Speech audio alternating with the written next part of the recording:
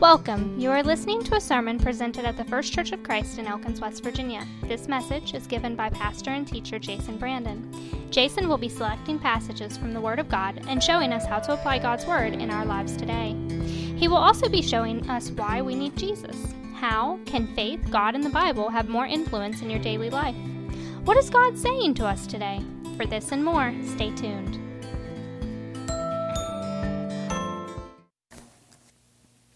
We're in 1 Timothy chapter 1 today. This year, we're going to look at the subject of what it means to take up your cross. What does that mean? In our comfortable padded pews in West Virginia, do we get what that means? We are very blessed to live in the United States, I believe that. A free country, freedom of religion. We don't suffer for being Christians compared to what most of the world does. We're not persecuted. So what does that mean to take up our cross? We're going to spend a few weeks in 1 Timothy studying Paul's instructions to Timothy, a young pastor in the early church. His instructions to Timothy are on proper ways to conduct oneself in the church. And what he begins with in chapter 1 is proper teaching. Sometimes we forget that there is such a thing as proper teaching. The Bible is good. We agree upon that the Bible is good. Isn't that enough? There is a proper way to teach it. There is a proper way to study. And so I want to read from 1 Timothy chapter 1. Paul, an apostle of Christ Jesus, by the command of God our Savior, and to Christ Jesus our hope. To Timothy, my true son in the faith, grace, mercy, and peace from God the Father and Christ Jesus our Lord. As I urged you when I went into Macedonia, stay there in Ephesus, so that you may command certain men not to teach false doctrines any longer, nor to devote themselves to myths and endless genealogies. These promote controversies rather than God's work, which is by faith. The goal of this command is love, which comes from a pure heart and a good conscience and a sincere faith. Some have wandered away from these and turned to meaningless talk. They want to be teachers of the law, but they do not know what they're talking about or what they so confidently affirm. We know that the law is good if one uses it properly. We also know that law is made not for the righteous, but for lawbreakers and rebels, the ungodly and sinful, the unholy and irreligious, for those who kill their fathers or mothers, for murderers, for adulterers and perverts, for slave traders and liars and perjurers, and for whatever else is contrary to the sound doctrine that conforms to the glorious gospel of the blessed God, which he entrusted to me. See, there is a right way, Paul says, and there's a wrong way to deal with God's word, to take his law and to teach it. So I want to look at that today. I think the first thing we need to say is that sound doctrine is essential. Today, doctrine is an ugly word. We don't like that word. It conjures up images of being overly religious. We might compare it to the teachings of the Pharisees and the teachers of the law back then. Something that scholars debate about, but isn't practical. But notice what Paul says. Sound doctrine is important. It's vitally important. It's necessary. The first thing that Paul tells Timothy right out of the gate in this letter, 1 Timothy, is teach sound doctrine.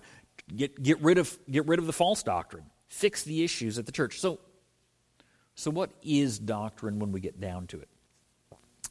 It's the bits that we teach that matter. We don't teach what color Jesus' eyes are. It doesn't matter. The Bible doesn't tell us. It doesn't matter. That's not an essential bit. That part doesn't save us, does it? That's pretty minor stuff. It's not part of our doctrine. You can believe whatever you want to on that, and we don't care. There are things that we have the freedom to believe. Should communion come before the sermon or after the sermon? The Bible doesn't say, and frankly, it doesn't matter. If you've been to a church that does it after the sermon, that may be a preference of yours. That's allowed to be a preference of yours. You may think that's a much better idea. The Bible doesn't comment on that. That's not doctrine. Doctrine reflects the important, necessary bits. Jesus died for our salvation. That's essential, right? You can't call yourself a Christian and leave that out. Now, there are other important bits that the Bible takes the time to talk about that matters. I think teachings on baptism matter. The Bible, from Acts through to the epistles of Peter, there are doctrines about baptism, and I think baptism matters. I don't think it's an anything goes kind of doctrine.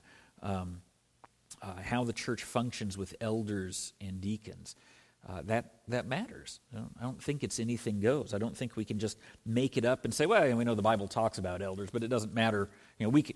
There's what the Bible says and there's what we do, and it's all the same thing. I disagree with that. If the writers of the Bible took the time to write about it, then I would think that it matters, and that's what we mean by doctrine.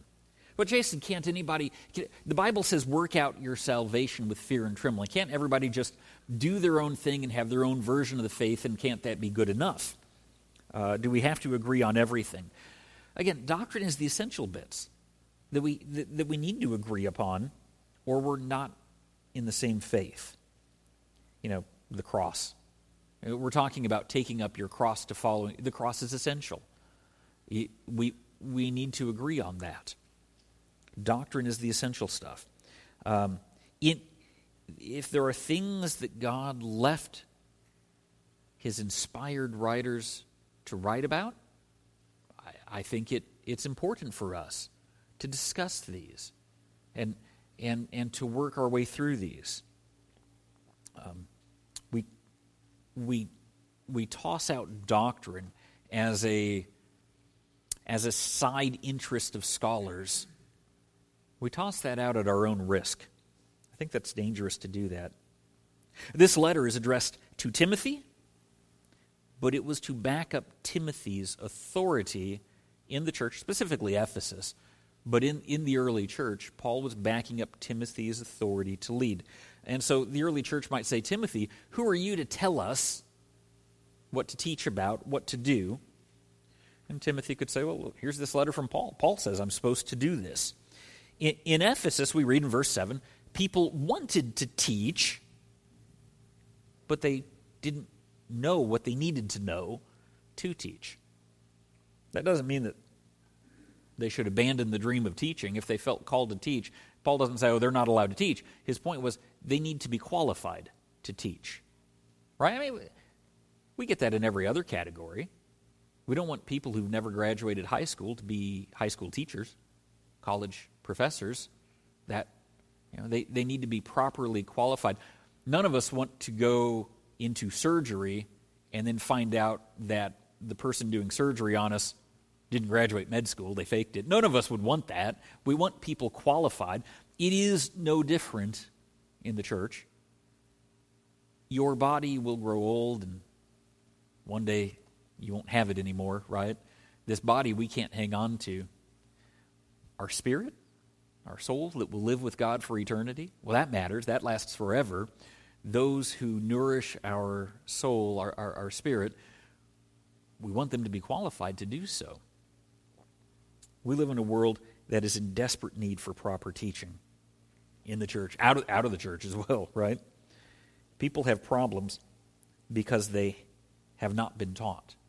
And too often these days, we are abdicating that. Let somebody else do it. Let somebody else teach. Let somebody else...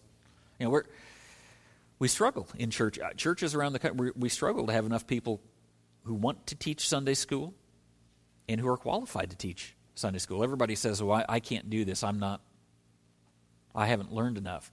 And if you have an entire church full of people that say that, the future of the church is in trouble. Proper teaching leads to proper students, become proper teachers in their own right one day. So our struggle is, how do we get people, right? How do we get people to listen to proper teaching? How do we get people to care about proper doctrine? Do we care about being right with this book? Or do we only want it to kind of pat us on the back and say, keep up the good work? Because it's not the same thing. A lot of times, we just want to be comfortable. But the Bible isn't meant to make us comfortable, not initially. We're comfortable when we're right with it. But if we're wrong, I mean, Jesus calls himself a stumbling block. That's not a comfort zone. The Bible should make us squirm sometimes. It should make us uncomfortable when we realize that, and when we realize that we're not right with God and His Word. None of us are born perfect. None of us are always right with God. The Christian life is a life of fine-tuning and finding those places that we were blind to, where we're not living right with God, and where we want to be more Christ-like. And that should make us uncomfortable. That's okay. So sometimes being uncomfortable is a good thing, because it can remind us where to be in a better place. In the end, if I only follow a Jesus that all he does is pat me on the back and say, keep up the good work, that he doesn't challenge me to be better, such a Jesus is hollow. He doesn't satisfy our real need, and he doesn't really matter. Sound doctrine will encompass the glorious gospel of the cross. The cross, we clean it up for churches, we make it smooth and glossy and put varnish on it and put it up in a building, and the real cross was ugly, wasn't it? It was a couple of pieces of wood, bloody, with a corpse on it. The true cross is a necessary doctrine, but it's an ugly doctrine. Beautiful as it is our salvation, but we recognize that beauty is ugly to the world. I mean, and it should be. Jesus died. We don't want to gloss over that. Sound doctrine is how we find the real Christ, and the real Christ died a torturous death for us. We don't want to whitewash that. Sound doctrine is essential. And sound doctrine is the gospel of the cross. We just have to say that. Ted Levitt made the comment, people don't buy quarter-inch drill bits. They buy quarter-inch holes. That's the purpose of a drill bit. So if you're interested in buying drill bits, you're missing the point.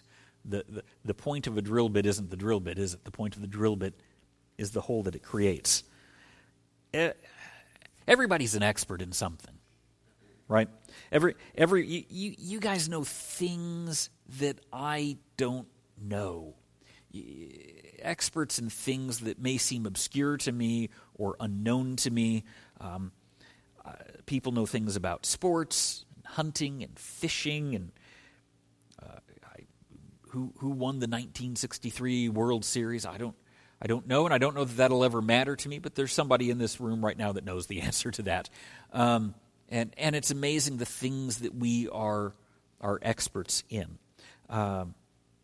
There's something in our nature that loves to just throw ourselves into our hobbies and become experts in these obscure little bits that are fun to us. May not be fun to anybody else. I mean, I talk about it all the time. You guys know I like my comic books. I enjoy the 50-plus year continuity of Marvel Comics, of Captain America and Iron Man and Spider-Man. I enjoy that. It's fun. No, I don't expect you guys to enjoy that. There's something fun about that to me. It is absolutely escapism. Sure it is. There are things in the world I don't like to deal with some days, and I get stressed out about it. Anytime you watch the news these days, it stresses me out at least. And it's nice to be able to just kind of shut that off and kind of go into a little bit of a fantasy science fiction world for a bit of a reprieve. We enjoy studying so many little hobbies and so few people. But this matters. So few people want to throw themselves into the Bible these days, and that's a problem.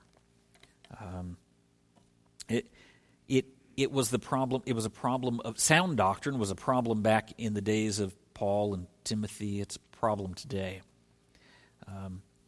Paul specifies that these false teachers were throwing themselves into weird little bits. The number, you already know the answer to this. Which book have I had requests from to do a Bible study on more than any other book? Yeah, Revelation. People, as a good friend of mine back, a Catholic priest back in Illinois named Gary said, this Father Gary said, God put it as the last book in the Bible for a reason. You read the other 65 books before you try to tackle that one, and yet people want to skip to the end.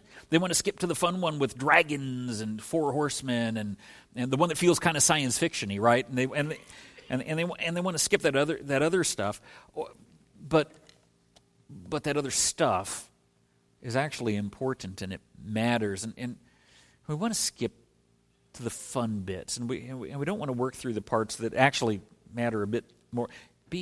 We should be experts of Jesus. We should be experts of the Gospels.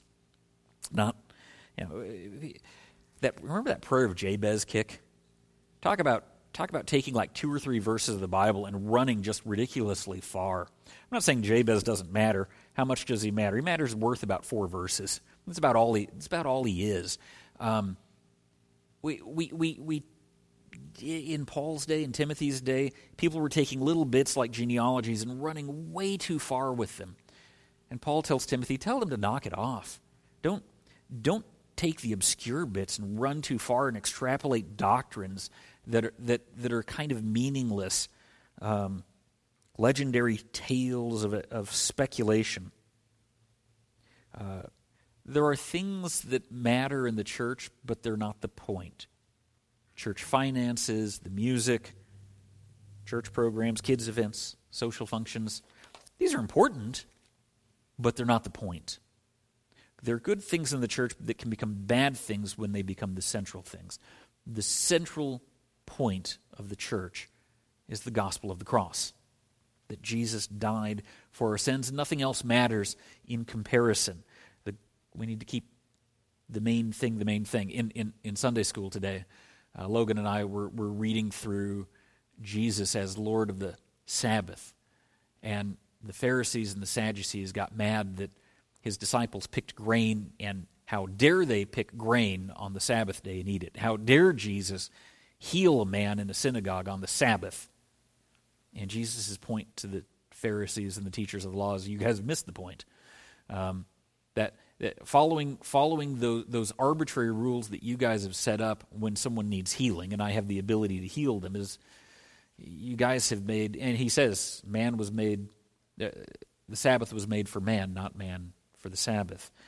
We can get caught up in church programs and details and weird, obscure, spending months and months and months only. I mean, there are televangelists that spend months and months and months just on Revelation, and they never really focus on anything else.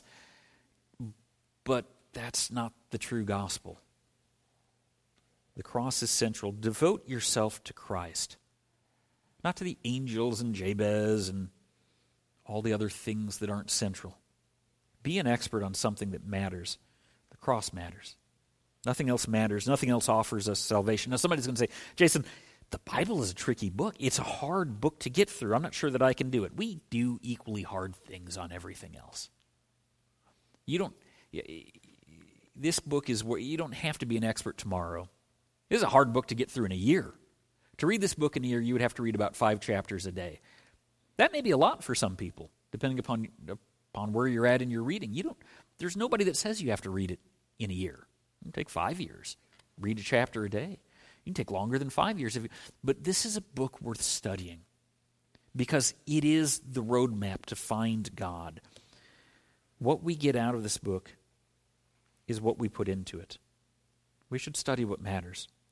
Proper teaching and sound doctrine keep us connected to Christ, to the real Christ, the real Jesus, not our own made-up version, which is the problem with our world.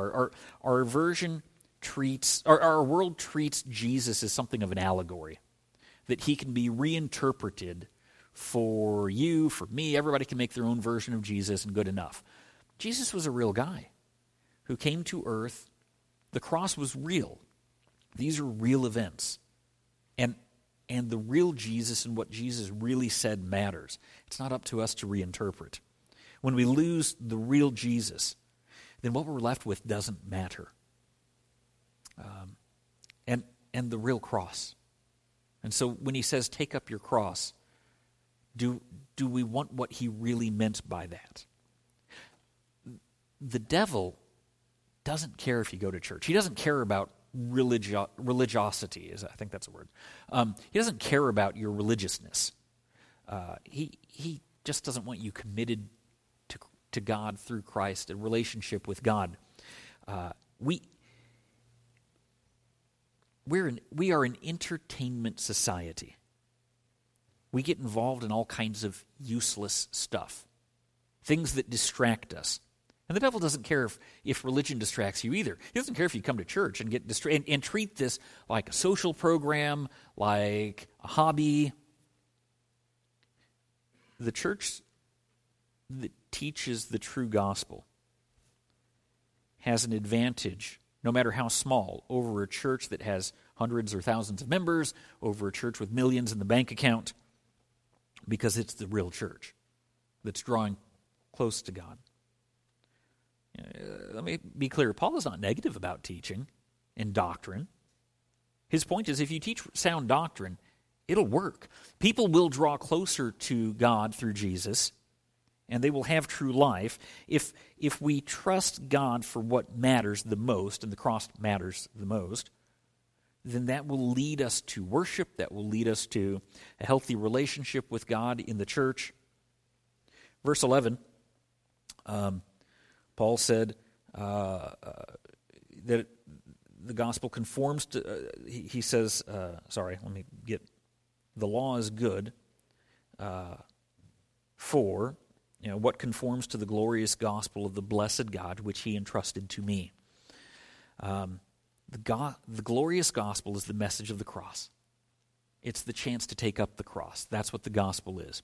But having said that sound doctrine is essential, that the cross is essential, Paul reminds us that love is essential.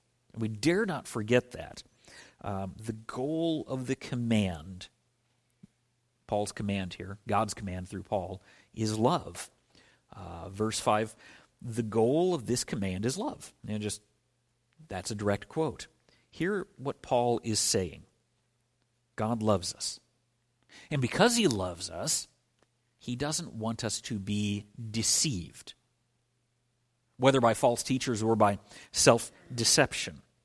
The false teachers wanted to go down these rabbit holes of their own interests and soapboxes and false trails, our own hobbies, but all of those side things, that they're not the point. It's selfish.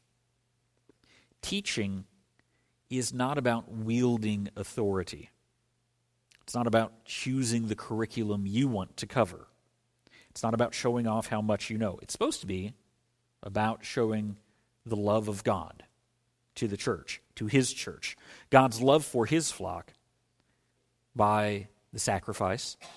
And we're called to teach. To teach people, teachers are called to teach people what they know, to sacrifice their time, their focus, to teach God's flock what God wants them to know. I said earlier that you get out of Scripture what you put into it. And that applies to the church. You get out of the church what you put into it. I've said that before. For those that teach about fringe elements, the Bible becomes a fringe movement, cult-like in the way that it operates. For those that teach because they want power, then the church becomes a power struggle, and that's not healthy. But for those who teach from love, the church is a place to show the love of God and then to receive the love of God. Love is the key. God showed love to Paul, and Timothy is to show God's love to the church in Ephesus that he's teaching at.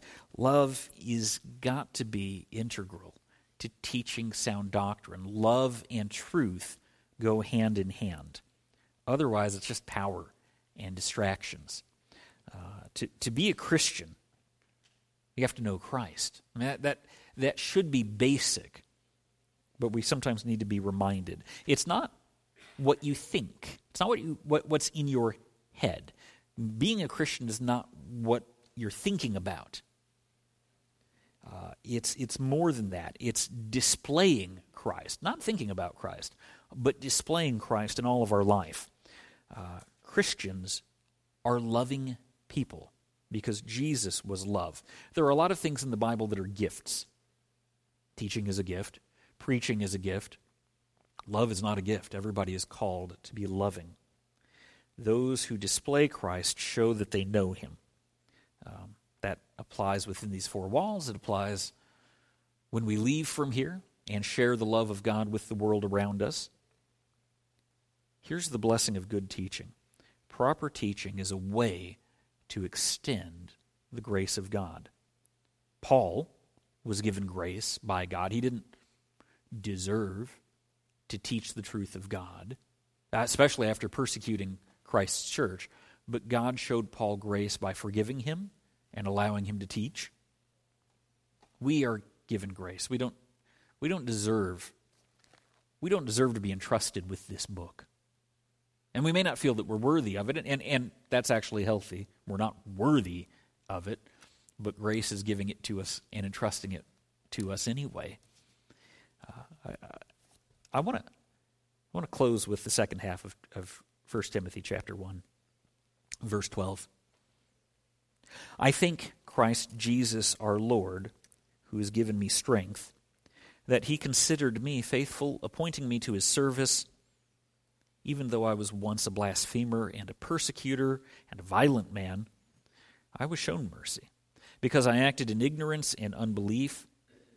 The grace of our Lord was poured out on me abundantly, along with the faith and love that are in Christ Jesus. Here's a trustworthy saying that deserves full acceptance. Christ Jesus came into the world to save sinners, of whom I am the worst. But for that very reason I was shown mercy, so that in me, the worst of sinners, Christ Jesus might display his unlimited patience as an example for those who would believe on him and receive eternal life. Now, to the King eternal, immortal, invisible, the only God, be honor and glory forever and ever. Amen. Timothy, my son, I give you this instruction in keeping with the prophecies once made about you, so that by following them, you may fight the good fight, holding on to faith and a good conscience. Some have rejected these, and so have shipwrecked their faith. Among them are Hymenaeus and Alexander, whom I have handed over to Satan to be taught not to blaspheme.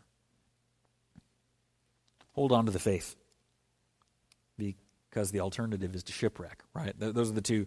That's what's...